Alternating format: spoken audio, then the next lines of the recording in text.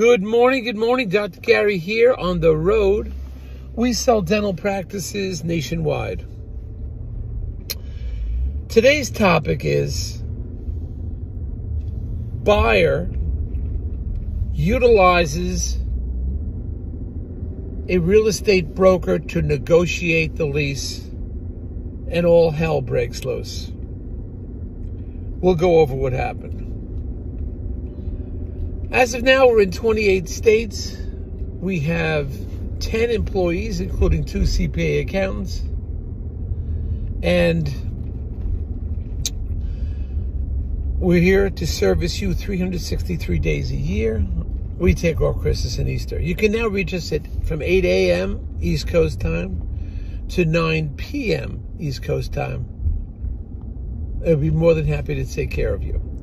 Our contact number is 201-663-0935.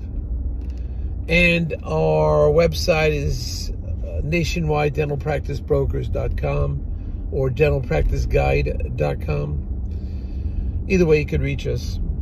So, the information you're about to hear is for entertainment purposes only. It's not legal or business advice. Now, also, we have been doing this for 13 years now. I was a dentist for 25, so we think we have some great information to share with you, dealing with hundreds of transactions over the years. Also, if you're thinking about selling to one of the DSOs, please call us first, because we can help you. And because we deal with them all the time, and the marketplace is changing radically as we speak here in spring of 23. It is radically changing.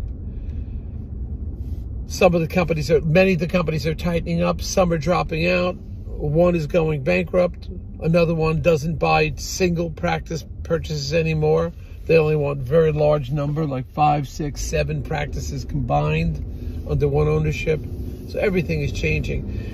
Many of the DSOs we work with, they all pay our commission, so there's no commission to you.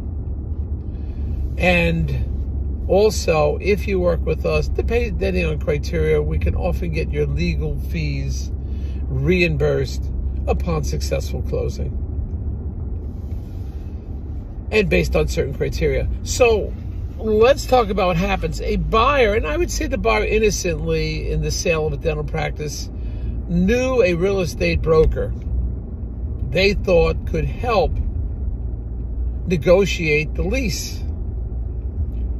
Well, we've already have the buyer for the landlord.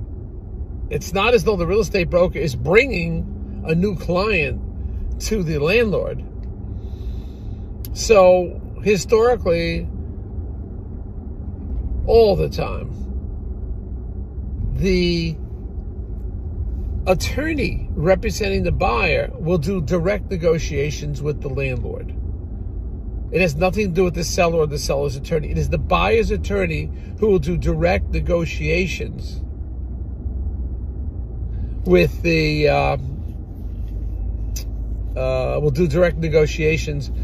landlord. There is no fee involved on our part. We never charge a fee. We never ask for a portion of the the lease that's coming in. Now, real estate brokers do that, and they deserve that. That's fine. They get a portion. Maybe it's 5%. I don't know what it is. Or it's 1 month for every year. It's about 5% over the lifetime of the lease, or it's 1 month per year over the lifetime of the lease. So, it's a fair amount of money that adds up, and they deserve that. That's their job. They're bringing to the landlord a new client. But in our situation, this situation, there is no new client. We have the client. We've already provided the client. And we as dental brokers, we don't ask for a fee or a portion of the lease over the next 10 years. We don't do that. We want the most money going to our buyers, so the buyer's the best negotiation. So the landlord, when he's figuring out what the lease negotiation is, he does not have an extra expense. Well, under this circumstance, the buyer decides to use his lease negotiator, and the fee itself was coming from the landlord. The buyer wasn't paying anything. So naturally, the lease negotiator, that is the real estate broker, is going to request a part of the lease, a commission from the lease. So what's the landlord going to do? Landlord's not going to eat it. He's going to add it onto the lease.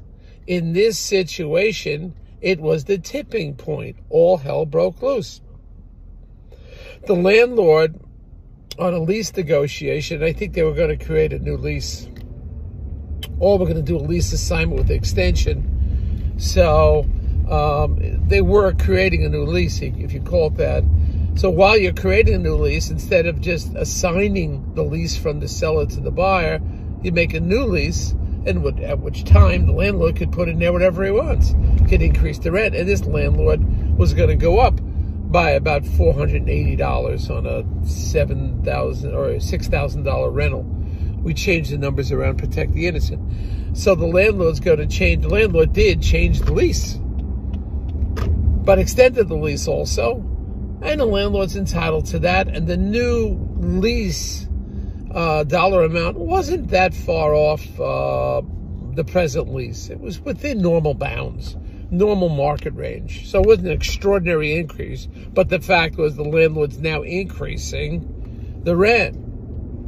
And the rent increase is probably correlated to what he was going to be paying the commission to the real estate broker.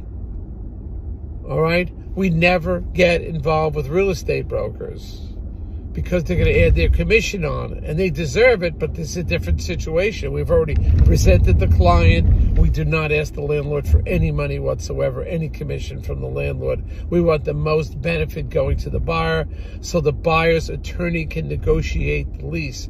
So repeating, the person to negotiate the lease is always the buyer's attorney. Okay, it's rare ever. I'm doing this for 13 years, and I don't remember once that we got involved with the real estate broker. There was no need for that when it came to the lease. So, situation here, as soon as the real estate broker got involved, the buyer should have never engaged the services of a real estate broker. There was no need for that. I think the buyer did it in a naive, innocent way. She thought the real estate broker would be helpful. The real estate broker tells them they're not going to be any charge to you.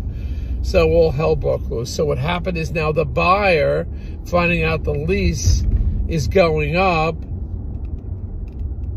all of a sudden the deal's falling apart. I think the buyer still made a huge error because the increase compared to losing the deal wasn't worth it. It was like, you got to be kidding me. You're walking away from a deal because it's going up by $500 some odd dollars. That is no reason to leave a deal. You'll make that difference up in a couple of months. It doesn't matter. You lose. And this practice was in an area, one of the busier areas of the country.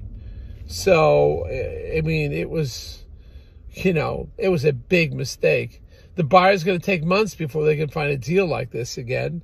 And frankly, I think the buyer is making a huge mistake.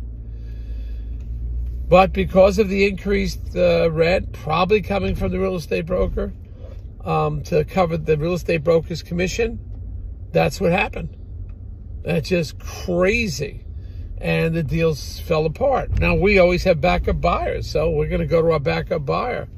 But the buyer themselves made a big mistake in bringing on this real estate broker to negotiate the lease. Once again, we have nothing negative to say about a real estate broker.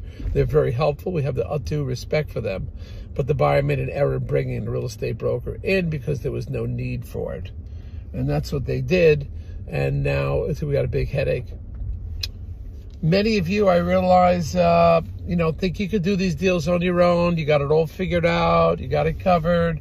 You've bought 1, 2, 3, 4, 5 practices. It's not your first, as many sellers tell me, it's not my first rodeo. Yeah, okay. I'm doing this for 13 years, and I can't even recall if I ever had an incident like this happen before. So you've got to be wise. You've got to understand that's where you need a dental broker to help you with these things, experience, and so forth. But this is one deal that's blowing up. And should have never happened. Never happened. Buyers making an error twice. You make an error by bringing in a real estate broker, making an error by leaving the deal. And I think they're going to pay dearly for it. They'll find out in a few months when they try to find another practice and spend more money on attorneys, going through the process again. So it was an error. And this is what happens. Thank you for listening. This just broke, this story. We don't have time to go to those fancy studios with the plants and the blue lights and the blue screens. We don't have that. We just give you the information as it comes in. So get ready. We have a bunch of new practices coming. We have a significant number with letters of intent moving forward now. Still a lot of activity. Even though interest rates are going up, we still have plenty of activity go on. So please call me and we'll get it together. All right. Thank you. Bye now.